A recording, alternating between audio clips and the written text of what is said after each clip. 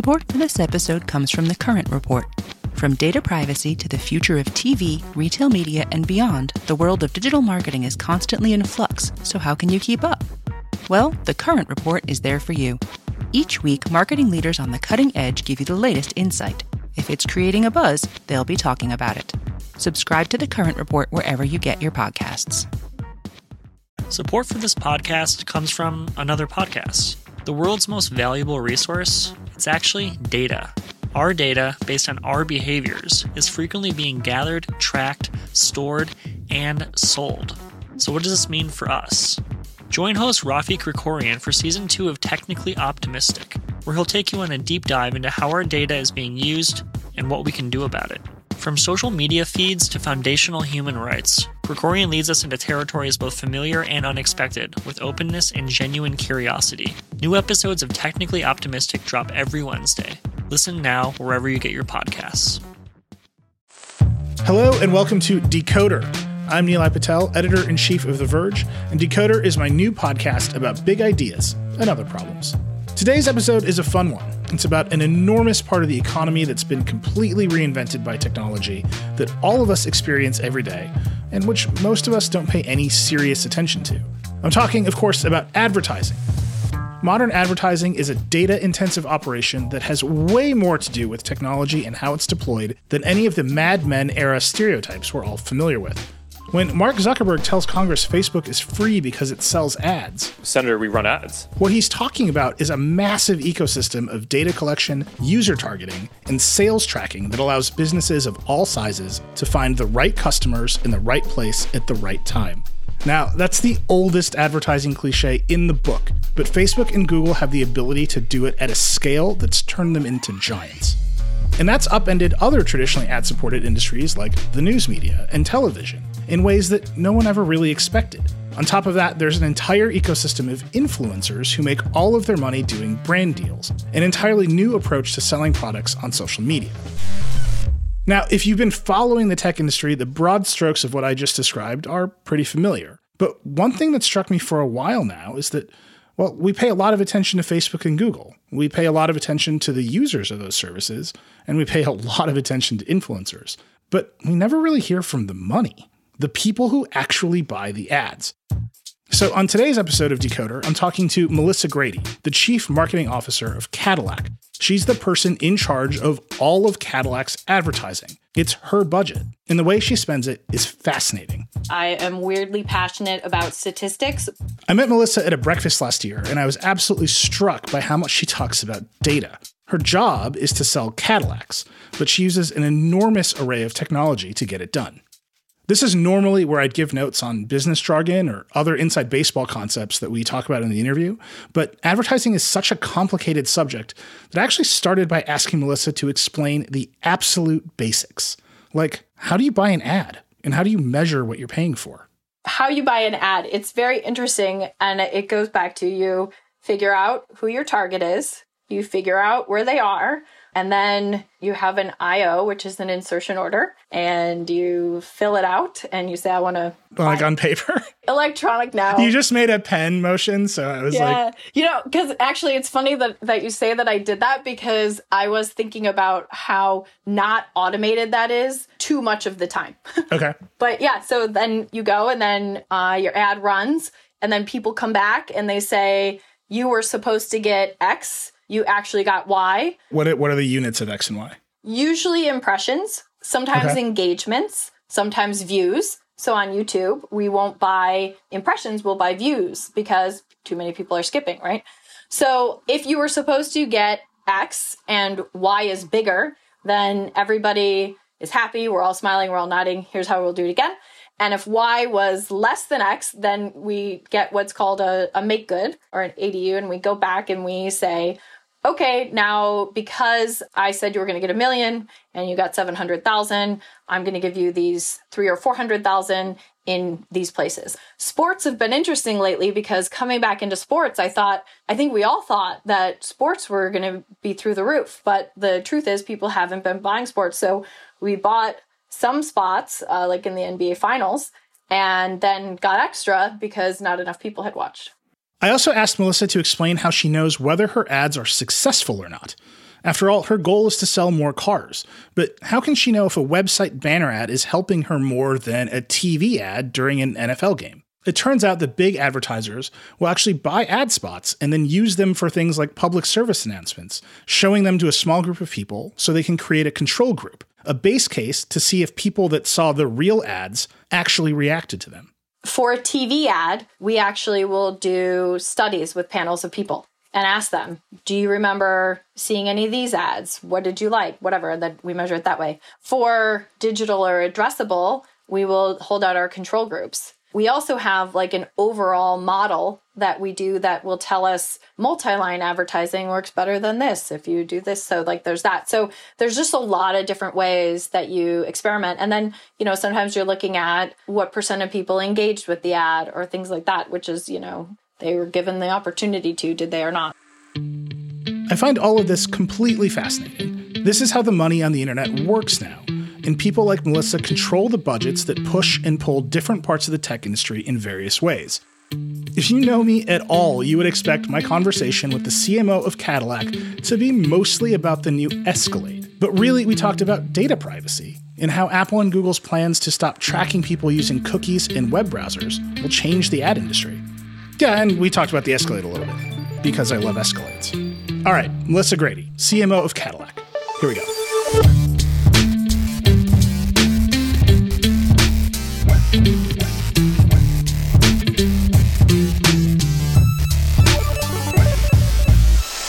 Melissa Grady, you're the CMO of Cadillac. Welcome to Decoder. Thank you so much for having me. Very excited. I am very excited to talk to you. I feel like so much of the culture of the internet and really the world runs on advertising, and it's not really explored outside of ad world. So I'm excited for you to help me understand it. You're the CMO of Cadillac. That stands for Chief Marketing Officer. You've had that job for a little bit over a year. Yeah. Give me just a sense of your background. How does one become the CMO of Cadillac? So I think as far as CMOs go, I'm more of an interesting story because I really grew up in data-driven marketing. And that has been my passion since I was in college. I am weirdly passionate about statistics, but also I think why I'm in marketing and not doing something else is I love the combination of right brain and left brain thinking. So how do you take data and drive insight, which then drives really great creative, really great planning? And all of those things is so important. And, it's obvious because you can have the best data analysis in the world, but we use blank ads for control groups, right? Like we're able to now do control groups when we do advertising. And when you run nothing or you run public service announcements, you don't see the results. So it's not just about who you're targeting, it's how you're connecting with them. And so this is like literally that whole thing is my whole career. Give me the most basic rundown of what a CMO does every day. You wake up, how do you begin? It's really funny because I get asked this question a lot. I cannot tell you a general day. And I think it's interesting because you move through so many different things. Like just today, I was in some future product meetings and we're talking about the future of Super Cruise and EV vehicles. We had a holiday luncheon. I played some trivia. That was a fun little aside. I'm sitting here doing a podcast with you, which is something I think I hadn't really thought a lot about when I was thinking about what being a CMO would be. There is this side of, doing different presentations, almost being on a stage sometimes that I think was an interesting aspect I hadn't thought as much about. And then obviously a ton of time on brand campaigns, on targeting strategies, just those kind of things that we think about when we think about marketing. Let me try that a different way. What are some decisions you have to make? What does your decision set look like? Yeah, it's again, it's across the board. It touches everything. And I think anything that touches the customer is something that marketing is either putting input into or making decisions on. So again, when we look at what is the customer experience of the future, how are people going to seamlessly shop? What are our digital experiences? What commercial is going to be on TV? Who's going to be the lead in the commercial? All of those things. And I think it's broader than I would have thought it was going to be. I ask everybody for their decision-making framework, how they think about making decisions. You've worked in a bunch of different industries. Data-driven advertising and targeting is a new way of thinking about it. What is your framework? How has it evolved? So I think probably not surprising. It's very heavily reliant on data. And so when I look at things and the way that I make decisions is I like to have a lot of data. And I think my brain almost starts to categorize things. Like if you think about, I like statistics and that works for me. So I tend to almost plot things out. I can give you a very random example that has nothing to do with cars or my career, but will explain how I start to make decisions and understand things. I take things apart and then I put them back together. Now, a good example of this is I really like wine. And there are some wines that I like better than others, and I don't know how to describe them. So I started asking when I would like a wine, I would have the sommelier or someone who understands wine describe it to me. And what I understood and what I started to see was there's certain words that are repeated in this. I like earthy, I like spicy, sometimes a little leather. I don't know actually what any of those things mean, but I know that I like them because I've seen the frequency of them. So that's how my brain works. Let me just pull that down. So when we look at any decision that I'm making on a regular day, the first thing I want to know is who's the customer, who's it going to impact, what's important to them, or how do they see things? And then I will ask all of my direct reports, tell me what you think about this. I gather the information, my brain parses it out, and then I'm like, okay, here I go. This is what I want. One thing that's really striking about this, and it struck me the first time we ever talked to each other, I think a lot of people think of advertising in this Mad Men context of creatives and brand campaigns and photo shoots. You have what seems like a very data-driven job, essentially a tech job. Is that how you think of it? Yeah, definitely. I absolutely do. What's very funny is my late grandfather was basically Mad Men. He was in advertising in the 50s. He was a very successful photographer. And so we used to trade a lot of notes. And I think he was fascinated by how things have really kind of come along and changed. And yeah, I think, underpinning any good marketing strategy today, you need a really strong technology and analytics strategy. And you still need the good creative, but I think that, once you get to a good insight, which is really, data or research driven, that's when you can really get to good creative. So, and I love technology and how things work and are put together and evolving. So at the really basic nuts and bolts level of it, you have a big ad budget.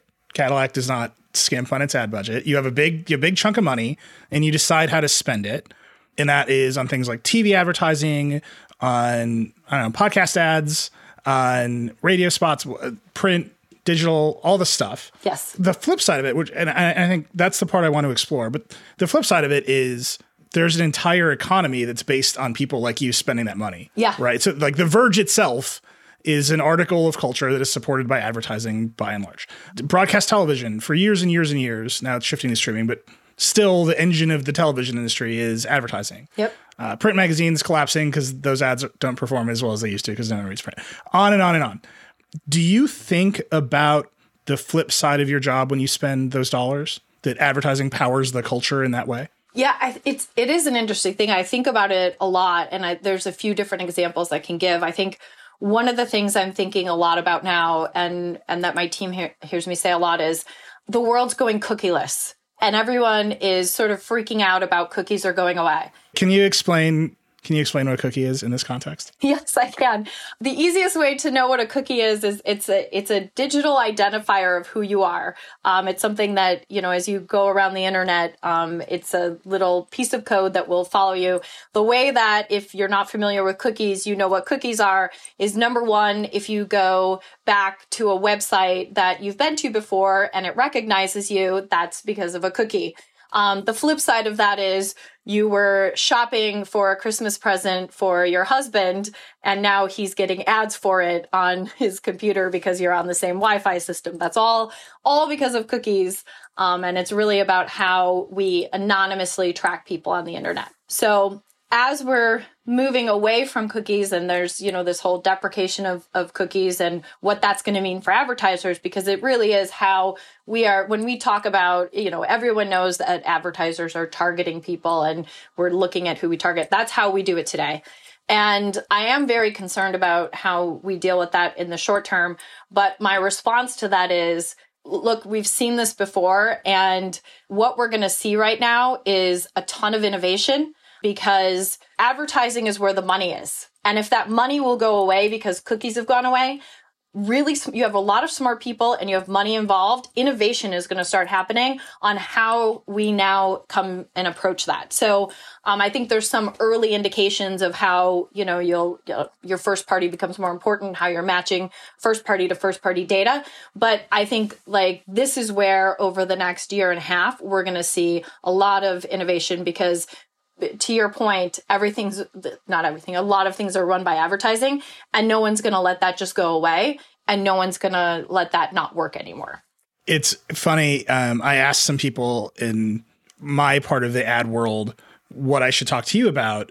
And one of the first things that came up was cookieless. The phrase they used was cookie apocalypse, which I thought was very good. So it's on my list here of things to talk to you about. Specifically, what you're saying is Apple is being very aggressive with Safari and the iPhone and on the Mac to stop tracking, to block it. And then Google is supposed to do it in 2022. I think they're a little bit more worried about antitrust stuff because they control a browser and they're already in trouble. But you're saying the primary mechanism of ad targeting is going away. You said first party. What do you mean by first party? So what happens is, and there's a few different ways to break this down, but now when you go onto a website, you have to accept that if they're going to track you or not. And so if you trust someone, by the way, it's what we don't realize. And I think this is what's so interesting. What we don't realize is how much we appreciate advertising. And as you have to start to pay for more and more subscriptions, and you realize how much advertising was fueling, I think people are going to start to go back to some of the, oh my gosh, now I'm paying $200 a month for all these different TV subscription services. But if I let Hulu give me ads and I let Sling give me ads, then I'm going to, that's going to go down. So I think what's going to happen is people are going to understand the exchange a little bit more, which I think will be really interesting. But, as we go through it and what that means, you're going to realize why and where you appreciate cookies and being tracked. And for example, if you have to go to a website and you have to keep filling out the same 5 questions, and it's something that you go to 3 times a week, it's like your bank, or it's, where you shop, or something where you have a relationship and you want them to remember you because you get tired of having to answer the same thing, you're going to start to say, oh yeah, please, here's my cookie, take my information, but let me understand how you're sharing it. And so having visibility into how people are sharing things is going to become more important. And then I think, what we're going to do is then when we have information about people and people have said, yep, when it's serving me, you can share it, then that's so first of all, as an advertiser, that's your first party data. Someone has said, here's my information. You order something, you fill out a form, or you say, please remember me. That's your first party data. It took me a long time to get there, but so as you look at first party and then third party data being when someone buys information. So if I have 1 million people who have signed up to hear about the Cadillac Lyriq and want information, that's my first party data.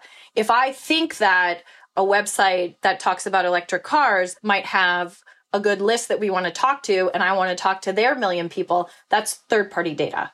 So as we, today, a lot of the internet runs on third party data or people using other people's data. How you use your data and then sometimes are talking to or matching with other people, I think is going to become really the way. So when we look at how and why I'm less worried about cookies, and trust me, I'm worried about it, especially as we try to understand web traffic and things like that. But from an advertising perspective, we work with our agency, which is Dentsu, and they have a platform called M1, which is a lot of people know like Experian or something like that. Someone who has all the data of all the people, basically. Well, we're working with them. We don't ever see that data, and then they anonymize it. We know who we want to target or work with. They go out to people who they have relationships with, who they know are safe, and in an anonymous way, then we start to target. So it's really interesting because I think a lot of it will go back to, how advertising used to be way back of like, okay, you have a good audience. I'm going to talk to you. Here's who I want to, it's going to become, people are going to have a lot more control. And in the end, I think we'll all end up in a better place, because when it comes down to it, I don't really want to talk to everyone. And I surely don't want to be spamming people because I don't know who they are. So as we get to this better place, I think we're just going to have to be a lot more specific. There's the old adage that marketers always love to talk about, the Wanamaker's dilemma of, I know 50% of my advertising is wasted. I just don't know which 50%. Well, I think we're getting to a point where you're going to have more specific relationships, and that's just not really going to be a thing anymore. So let me zoom you all the way out. I feel like I could fall down that rabbit hole with you for the next hour, but let me pull this all the way back. Cadillac just introduced a new Escalade. It's very fancy. It was a 38-inch OLED screen. It's got Super Cruise self-drive. I've configured this thing 50 times on your website. I can't get it to be under $100,000. So you got a $100,000 super truck that you're selling people. You're the person in charge of marketing it. How do you start? So the first thing with this, and again, we'll go back to how do I handle things. So the first thing we started with is data. Who are the current Escalade owners? We did some modeling on those people to understand who were the new potential Escalade owners. Then we got into the insight portion of it. And there's something that's very true about Cadillac. And then there's something that's very true about Escalade, because there's Escalade's the same but different. And I can explain it. So when you get to the insight of a Cadillac person, and this goes back throughout our history, and it's so fascinating. I'll tell you one really fascinating fact. When you go into our database of owners, the thing that indexes probably the highest is someone's job title. And the job title that indexes the highest is president or CEO. The reason for that is because we've got a bunch of entrepreneurs and self-made people. There's this drive of people who push themselves, who have started low. They've worked their whole lives. They've gotten to a certain point. They reward themselves with a Cadillac. It's this thing. And it goes if you go all the way back to Motown, the stories are it seems like everyone knows the story of in Motown, as soon as you got a hit record, you got a Cadillac. And that feeling of reward in entrepreneurship and that type of person is very consistent across Cadillac. Now, as we look at the Escalade, and our campaign is called Never Stop Arriving, this Cadillac person, and Regina King is the person who is featured in our ad for the Cadillac. Because success isn't just about where you want to get to. It's also about how you get there. The reason that we've been working with her is we wrote a manifesto earlier in the year that really resonated with her. She was like, look, you guys are really talking about me. And a Cadillac goes, when you get down to that net of what I just said, if I needed to net it down, Cadillac represents the American dream. If I want it and I work hard enough, I can get there. And so when we wrote this manifesto and Regina was introduced to it right before the Oscars, she was like, that's my story. I started as an extra, then I had a TV show. Then I was in some movies, like you may have heard of Jerry Maguire, but not the main character. Then she's, an Oscar-winning actress who's now a director. And so the other side of that, and where Escalade is that layer on top, and why we went with Never Stop Arriving, is it's this person who gets success and then doesn't lean on their success or say, hey, here I am. They're like, now what am I going to do next? How am I going to keep making the world better? How am I going to keep making myself better? Whatever. So there's a lot of background on how we got to Never Stop Arriving. So now we know what we want to do with this campaign. And the basic of how we go about how we market is we've got the data, we've got the insight. Now you understand all that. The third piece of it is show up differently, innovate. So when you look at our Escalade campaign, we ran some TV. So we know where our audience is. And that's just that's an obvious, here's the data, here's the output. So we run our ads in digital, in addressable very heavily, and in TV. Wait, what do you mean by addressable? So addressable TV is much like if you think about digital ad buying, addressable TV is TV that is not, you have regular broadcast TV, as you were saying, right?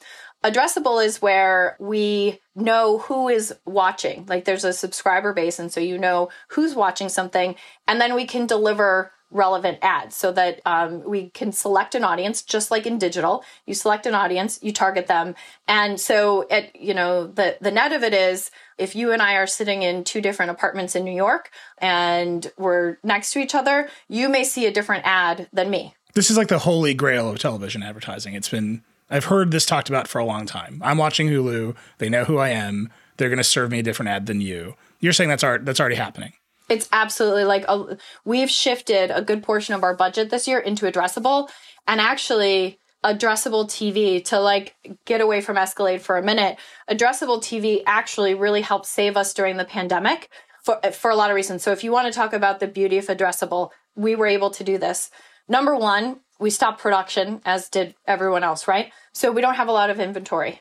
Number two, we know how regional COVID was. So while New York was shut down, there were parts of the country that hadn't yet been affected. And number three, we knew what our incentive structure was and our inventory. So we know inventory, we know how people are feeling, and we know incentives. We were then able to, on a market by market basis, say, here's the messaging we're going to have in New York. And it's all about, we have your back. People don't need to see any kind of fun advertising right now. I think in the beginning of the pandemic, all of us marketers had the somber whatever advertising. You had to do it, and it worked really well then.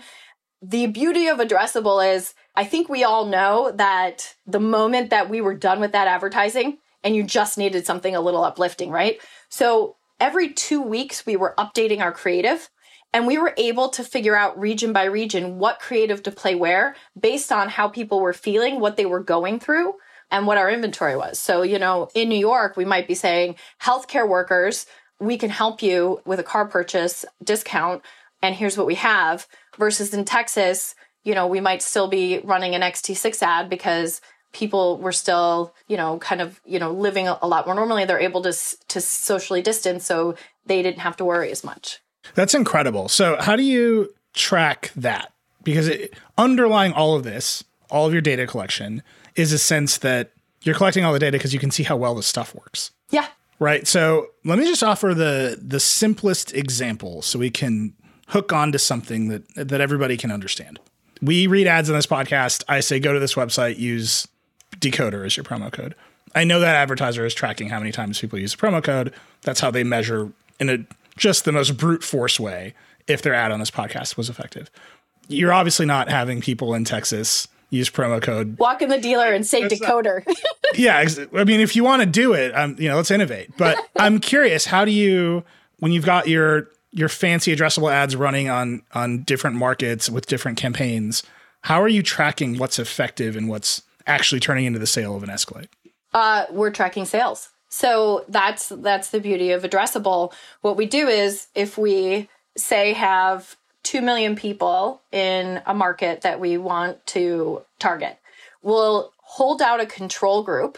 And there's a lot of syndicated data that, we'll go back to Polk. There's a lot of syndicated data on who bought a vehicle. So all again, using this privacy safe environment that we have, we build out this segment, we hold out a control group, and then we go back and we look how many people purchased, how many people in the control group purchased, and what's our lift. So, for someone who loves statistics and experiments and data, it's pretty fun.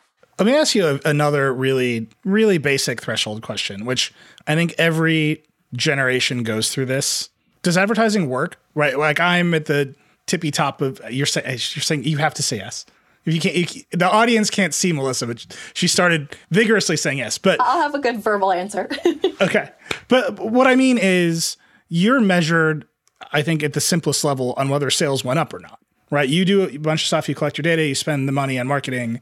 At the end of the day, the CEO of Cadillac is like, did it work? Did we sell more Cadillacs than we would have if we hadn't done anything else? Or is there something else you're measured on? In the end, it all nets down to sales. Of course, we also look at brand opinion. We track things like that, opinion and consideration, which I'll divert for a second on why that's important. This was really interesting to me. There was a study done, a third-party study done during the recession, and it was looking at how brands went down and then bounced back, and they separated it based on having a strong, an average, or a low opinion and consideration. And brands that had a stronger opinion stayed high longer and bounced back faster. So there's actually like data behind why opinion, because it feels a little soft, when you talk about it. So for me, again, I've got to peel things back. I've got to understand the data. This is why I'm okay with opinion consideration. But does advertising work? It definitely does. And I think, we all think about advertising as annoying, and it is sometimes.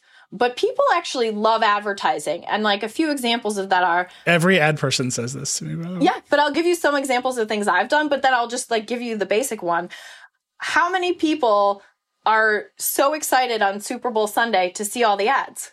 Like that's good advertising. And when advertising is good, we don't mind it. Now, I'll tell you as we go back to Escalade, and I'll finish up on my third box of how I come up with that plan, is we start to look for different activations and how are we going to show up differently. So we're going to run the TV ads. The TV ad features Regina. It shows Super Cruise really well, shows the speakers. It's very cool. But then we have a lot of different activations. And one of them, for instance, was we sponsored James Blake's new song. And in this, we had a bunch of Escalades drive some of his, we had a contest to find his best fans.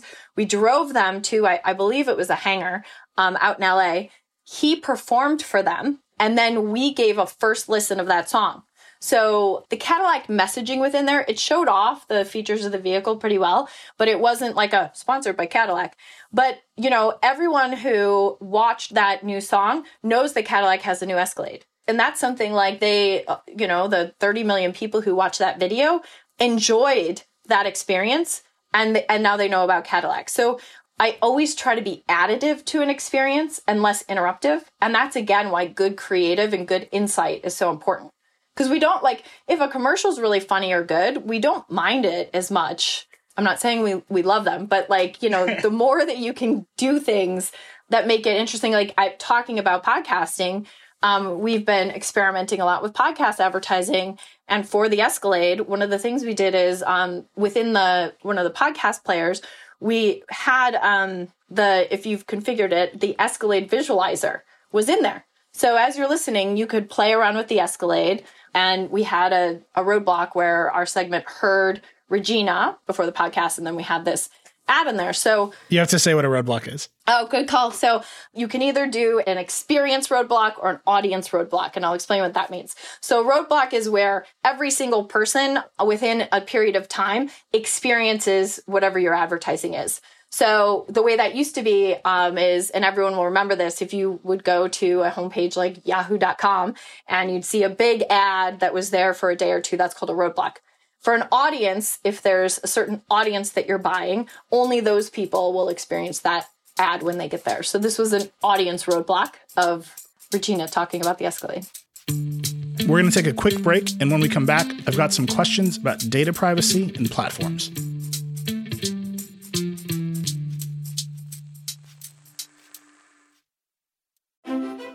Support for today's show comes from Deloitte.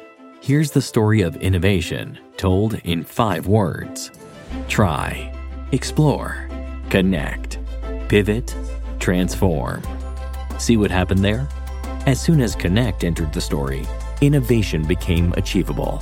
That's why Deloitte works with clients and tech alliances to bring together the people, ideas, and technologies to overcome, solve, and of course, transform. Connect to what matters for innovation.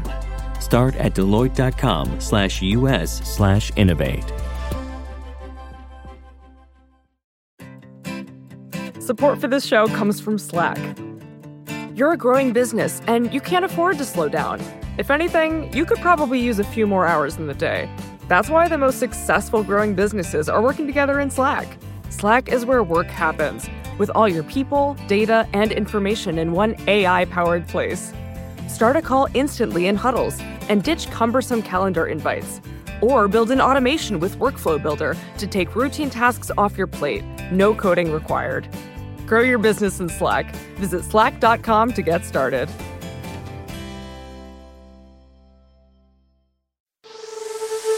Okay, we're back with a decoder. You and I are talking on the day that the government is suing to break up Facebook. They filed the lawsuit 20 minutes before we got on the air. You've talked a lot about data. and tracking and making sure, you're converting into actual sales of a car. When most people think about data and the internet and tracking, they think about Google and Facebook. We have endless conversations about privacy. First, I'm curious how, you are talking about an awful lot of data and an awful lot of tracking. So I'm curious for how you think about privacy. And then in the context of Google and Facebook, they have the most data, but they're not, I don't think of Cadillac advertising showing up on Facebook. So I'm curious how you think about those two platforms. So let's start with privacy. You have talked a lot about data and tracking. How do you think about privacy? This tracking is what the industry runs on right now, the advertising industry. So how are you thinking about that evolving? So there's a few things on this. And I think one thing that I'll say is I look at how I've grown in my thinking on this over the past 10 years, because again, I go back to I'm a data geek, and what we were all talking about for the past 20 years is when we can actually specifically target people, we can get the right person with the right message at the right time. We're going to know, we're going to be able to track it. And so 10 years ago or so, and it really was probably 10 years ago when some of this really started to come to fruition, I was very excited and I was full force. How do we work with this partner? How do we do that? Whatever.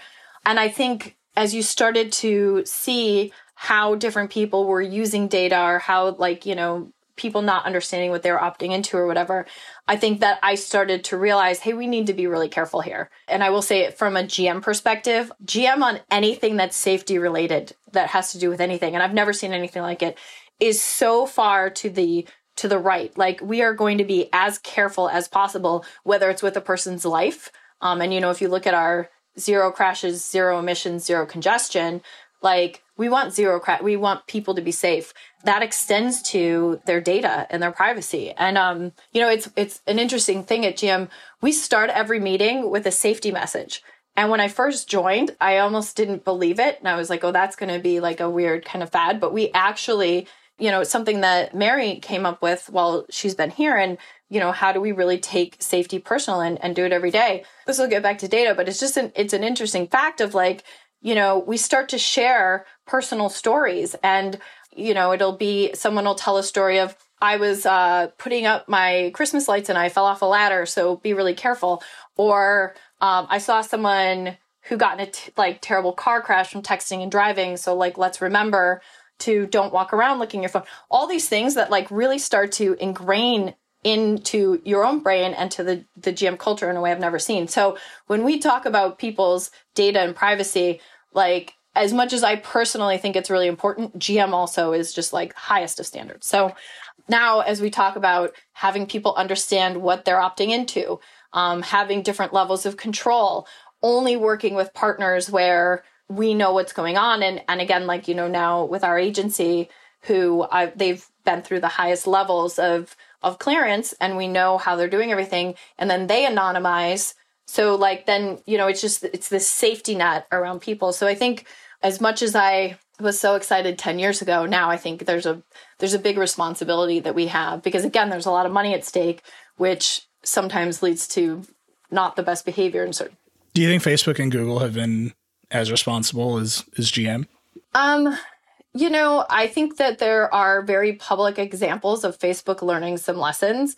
I think Google, seems, I don't know as many examples of that. I think, Google within their own ecosystem, there's more visibility into what's going on. I think when you look out and I guess, again, if I look at that, that's them being secure in their ecosystem. As it started to be clear what could happen, they really locked it down. So, I think they're probably learning. They're on a journey. That leads me into talking about platforms and how you think about platform advertising and broadly what you think it's good for. We spend a lot of time covering YouTube and Instagram. They have ad formats. They're big, valuable businesses for those companies. Do you think that advertising, those formats, are as effective for you as addressable TV or print advertising or the NFL or wherever else you are? Yeah, absolutely. So definitely. And again, when we talk about being additive to an experience and making sure that what we're doing is relevant in the experience, it's a lot of buzzwords, but really what it nets down to is on Instagram, we have something called Cadillac Live. Cadillac Live is a showroom that we have in Canada where all of our vehicles are there. and people can dial in on basically a one-way Zoom, and they have their own auto show specialist there to describe the vehicle to them. It's pretty cool. And in the pandemic, it really saved us because as people couldn't go into showrooms, they could just dial into Cadillac Live. So on Instagram, we'll do broadcasts from Cadillac Live. And we had one a couple weeks ago where the lead product person on Escalade was showing the first Escalade versus the current. And then we boosted it so that more people could have the opportunity to see it. That's really good advertising on Instagram. It really helps us. It's like you get your word out to people. YouTube is the same. I think I try to be very careful on YouTube because the easy thing to do is to take your TV commercial, cut it down to 15 seconds and run it on YouTube. And I think that's really annoying to people who are watching YouTube. So I'm trying to find ways that we do more interesting things. Like for instance on this is with the XT6 launch, we actually had 6-second videos. It's amazing how quickly you can get a point across in 6 seconds. We ran those on YouTube. So instead of someone having to watch the whole thing, they're like, oh, that's cute. And then they're on their way. So what I try to be careful of is to make it more fun for people so that they do enjoy it. So I think each platform has its benefit, but YouTube and Instagram are great. When you think about those formats, I always wonder what advertisers think of the skip ad button on YouTube, which is YouTube's great innovation for users. That you only have to sit through 4 seconds before you can skip the ad. And my instinct is that everybody skips the ad. Does that bother you? Does that work for you? Am I totally wrong? Do people sit through the ads? People do a lot, actually. But that's always like exactly what you said and what I said before. That's always my challenge to the creative team. You have 3 seconds. What are you going to do in those 3 seconds that's going to make someone not going to skip it? And if they do, to make sure that they got the message. So that's just how we look at it. But it is interesting how many people actually watch the ads, which goes back to my point of, you think you want to skip it, but if it's interesting enough. And so that's our challenge as marketers. We've got to step up to the challenge. This is my second question about apocalypse. YouTube has frequent adpocalypses where they demonetize creators, where they've got a moderation problem. Over the summer, we saw organizations like Sleeping Giants come at big advertisers and say, you got to walk away from Facebook. You have to walk away from Fox News in the context of where we started, which is advertising funds so much of the culture. Does that stuff hit you? Do you think, okay, YouTube is a little crazy right now. I'm going to pull those dollars away until they figure out whatever controversy is happening right now? So I'll give you like a yes and answer on that. If there's something that we feel is misaligned with our brand, we don't want to be there. And so as we advertise, we have really strong inclusion and exclusion lists of sites, content, things like that. And whenever we're made aware of a problem or we end up somewhere when something like that's going on, like I don't want to be there because I don't want Cadillac to stand for that. Like Cadillac has a lot of meaning and we're very careful about what our brand means. It's got a long history and it's got a long history of inclusion and standing up for people and helping people who want to help themselves. And that's that's strong and powerful. And I can't ruin that by being in the wrong place. So it's important for that. I think, sometimes in this world we have to stand up and whatever the format of that is, we're willing to. What's the mechanic of that? Do you get a text and then you pick up the phone and you're like, Susan, pull my ads off YouTube. Like, how does that actually work? I don't know. That's what I imagine is that you've got like a red phone to the CEO of YouTube and you're always just yelling at her. Like, I don't know.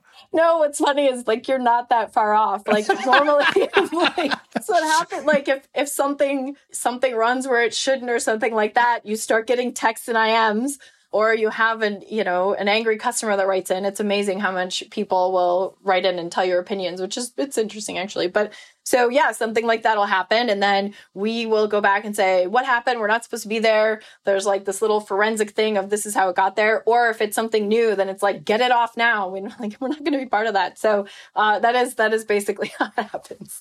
One of the things I wanted to ask you about was influencer marketing. And the reason I'm asking about controversial content is it seems to me that influencers broadly are an entrepreneurial bunch. They're successes. I think the influencer and creator economy is amazing. The platforms have enabled it. There's still a lot of 25-year-old millionaires out there. And to me, the idea that we're going to give the keys to a $100,000 super truck to a 25-year-old millionaire seems very risky. So I'm curious, how much influencer marketing do you do? How effective do you think it is? Is there just like a parking lot full of wrecked XT6s somewhere? Like, how do you manage the cost of that versus the reward? So a few things on that. And I think we are, again, going back to, we know what we stand for, we know what our values are, and our influencers are very well aligned with that. So like, Regina King. So you think of Regina King as an influencer? Not in the same way, but I think that she's someone who is like, I guess, yes and no. I think there's influencers who are just people who by definition have a large social following, have a large presence, have a way about in the world. And then there are like the YouTube stars, right? So we're not giving a lot of YouTube stars cars. No, we are giving like the example. I think that the two that I immediately thought of, if you look at someone like Regina King, right, who I don't worry about. I think she stands for a lot of good things in the world. One of the influencers that we work with is John Henry, who is in his 20s. And he just, again, I'm not worried about what he's going to do, because he's someone who stands for the right things. He's very aligned with us. He's a young entrepreneur. We recorded the show Hustle with him about 1.5 years ago. And we've just remained partners. Another one is Melissa Butler from the Lip Bar. She started the Lip Bar, and she's pretty awesome. She was on Wall Street and was just like, I'm doing the wrong thing, and started Lip Bar. And I think, probably went through, before that was such a success, went through a lot of like, people being like, how could you leave such a good job? But like when you have people like that, who are these strong-willed people who want to do better in their life, whatever, if you're striving to be the best you, then you're less likely to do something like what you're saying. Maybe step out of your Cadillac role for a second and into your big think about the advertising industry role. Do you think influencer marketing is successful? Is it growing?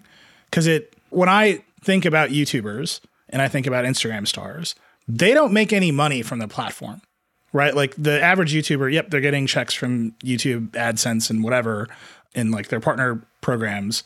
The real money comes from the brand deals they make. The real money comes from the products they endorse or the integrations they have. We see it over and over again. And I'm wondering, maybe Cadillac isn't doing it as directly, or maybe you are. I'm curious about that. But do you see it working as another category of advertising that is competitive with television and digital and all the other stuff? I think in the right categories, it really does. So, it's, I have a 16-year-old niece, so I'm like trying to think of a specific example she's given me. I can't think of one. But if she sees someone who she's watching on YouTube all the time and they're talking about this Lip Bar lipsticks, for instance, to go back to Melissa Butler, then she's going to be like, oh, Lip Bar is really cool. That absolutely works.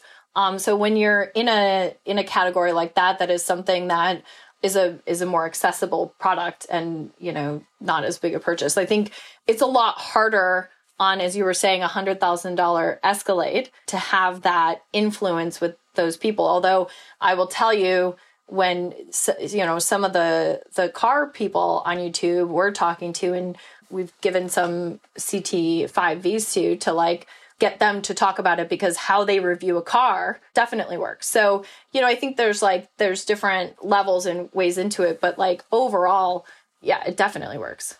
The reason I really want to talk about influencers is because I know Cadillac is moving into EVs. It's a big shift. I'm curious how you shift a brand that way. I know it's not without its controversies and challenges, but you're doing it. Arguably the biggest influencer in car world is Elon Musk. Tesla does not do any marketing besides Twitter accounts and stunts. Have you ever thought about making Mary Barra the CEO of GM like a Twitter maniac? Have you ever thought about taking Roya Harvey, who's the CEO of Cadillac, and just letting him loose on social media? I think so. I'll say yes and no. Like the thing about it is, what percentage yes to go loose on social media?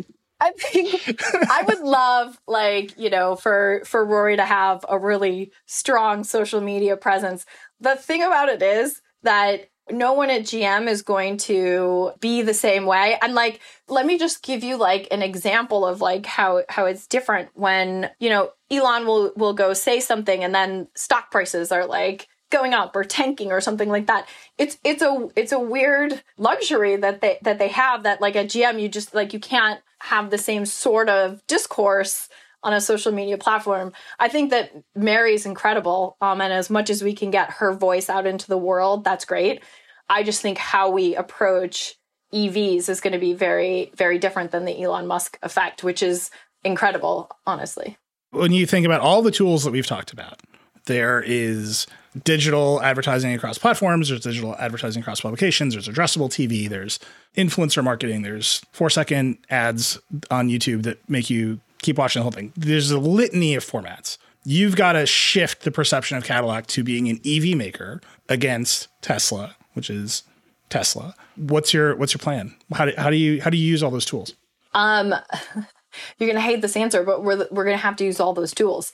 And it's really, I think next year is the year for us to get our story out, because the way that we're approaching EV and the way that we're creating these vehicles and what we've done is pretty incredible. So it's a matter of getting that story out and getting our vision out, GM's 000 vision and how Cadillac fits into that. So some of that is going to be through influencers or people who are experts in or talking about saving the world. And how do we get into that conversation and have like our story told there?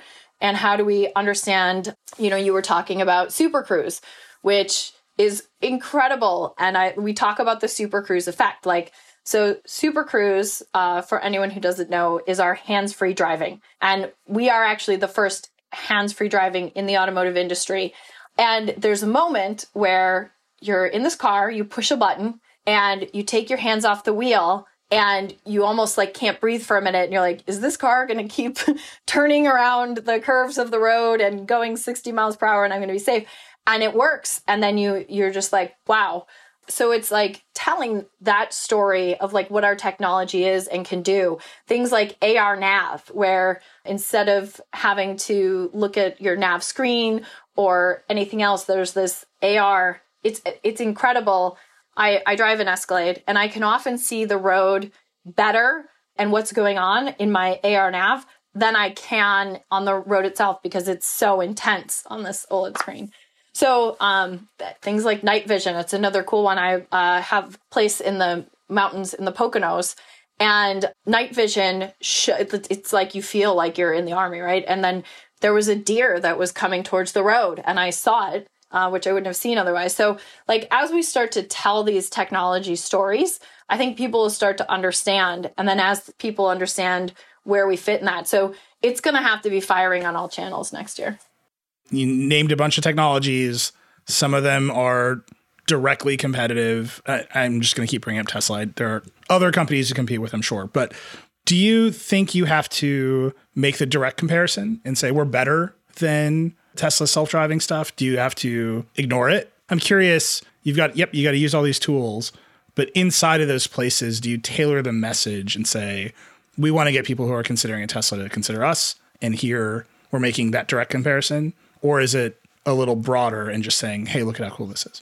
Yeah. I mean, first of all, it's a little broader. I'm not taking anything away from Tesla innovation. And I think that, that Tesla is just, in a way, it's amazing what they've done and very different from where we are. When you look at EV being about 1% or so of the auto market now, in under 5%, let's say, then there's a lot of room there. So I don't need to go there's I think the trajectory of EV growth is going to be huge once we get the infrastructure, once we have the products. And I think that the pandemic and how people saw some of the changes in the world, one of my favorite facts from the pandemic is there was a study done in April and the earth was vibrating less because we were moving around. I think things like that is going to drive EV adoption. So we're going to have amazing products, I think, at exactly the right time. I don't need to go say this is better. Other publications will tell you our self-driving's better. I don't need to. Where's my fleet of influencer Escalades? Melissa? Come on. We're going to take another break, but when we come back, I'm going to ask Melissa how the pandemic has changed Cadillac's plans.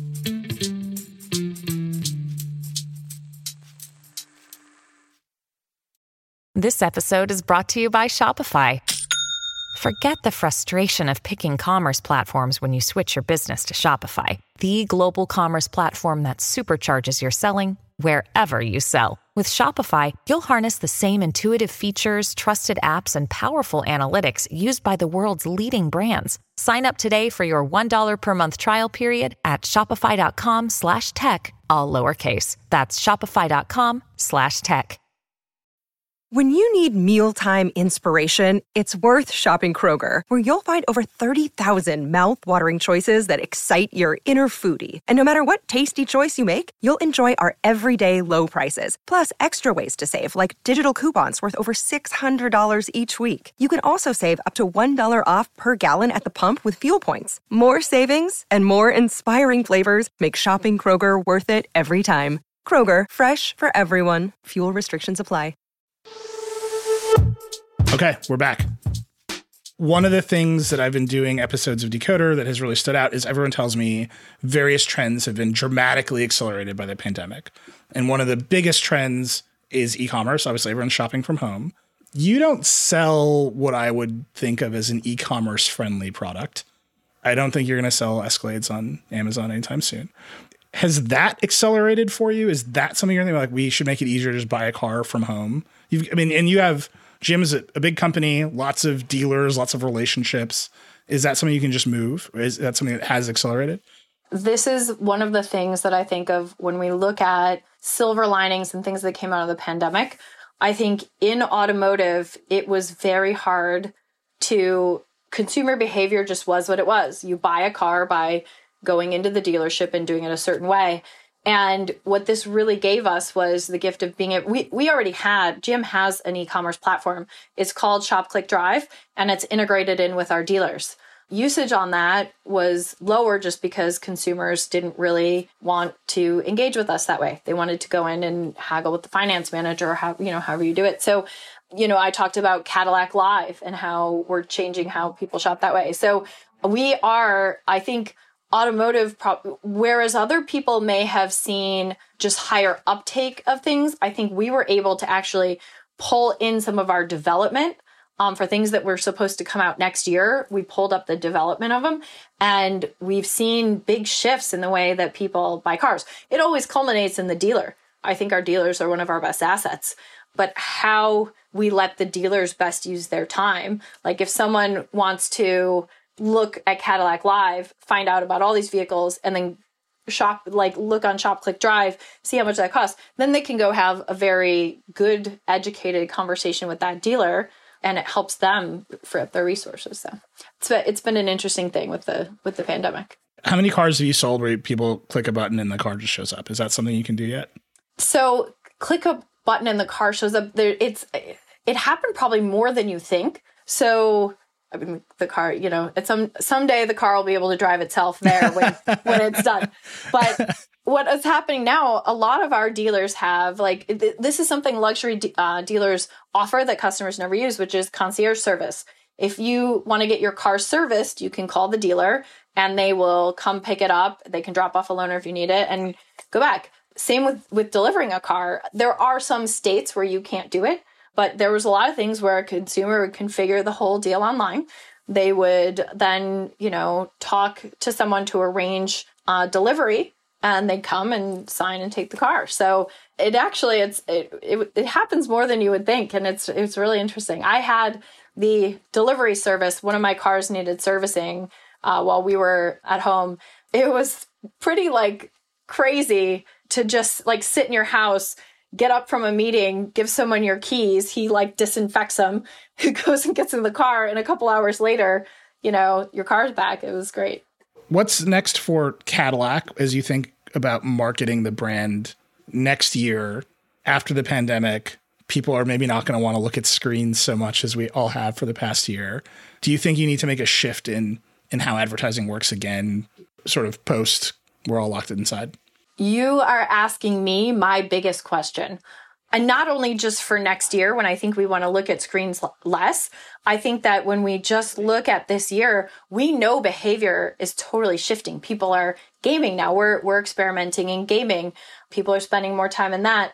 People are not watching sports anymore. So how that behavior is changing and what people are going to do is my biggest question, but I definitely want to be there, hopefully helping them make that experience better in a safe way as it changes. What's the biggest, you're a data person, what's the biggest signal to you about changing behavior right now? There's a few of them, and I probably just gave two of the bigger examples. Looking at sports ratings being down so much, that was really a surprise to me. Gaming being so big right now. I think what was amazing was how many people sitting alone at their home found a sense of community through gaming, and what an amazing thing that's been. So I think those are two of the, I think, bigger things right now that I've seen. Well, that was terrific. Thank you so much, Melissa. I told you I was going to make you do like marketing 101, and I really appreciate you going along for the ride there. Thanks. That was fun. Thanks again to Melissa Grady for taking the time to talk today. Thank you all for tuning in. I hope you enjoyed it. As always, I'd love to hear what you think of the show. I'm at Reckless on Twitter. You can email us at decoder@theverge.com. If you like this, please share it with your friends and subscribe wherever you get your podcasts. Decoder is a production of The Verge and part of the Vox Media Podcast Network. It is produced by Sophie Erickson and Andrew Marino. Our music is by Breakmaster Cylinder. We'll be back next Tuesday with another episode. We'll see you then.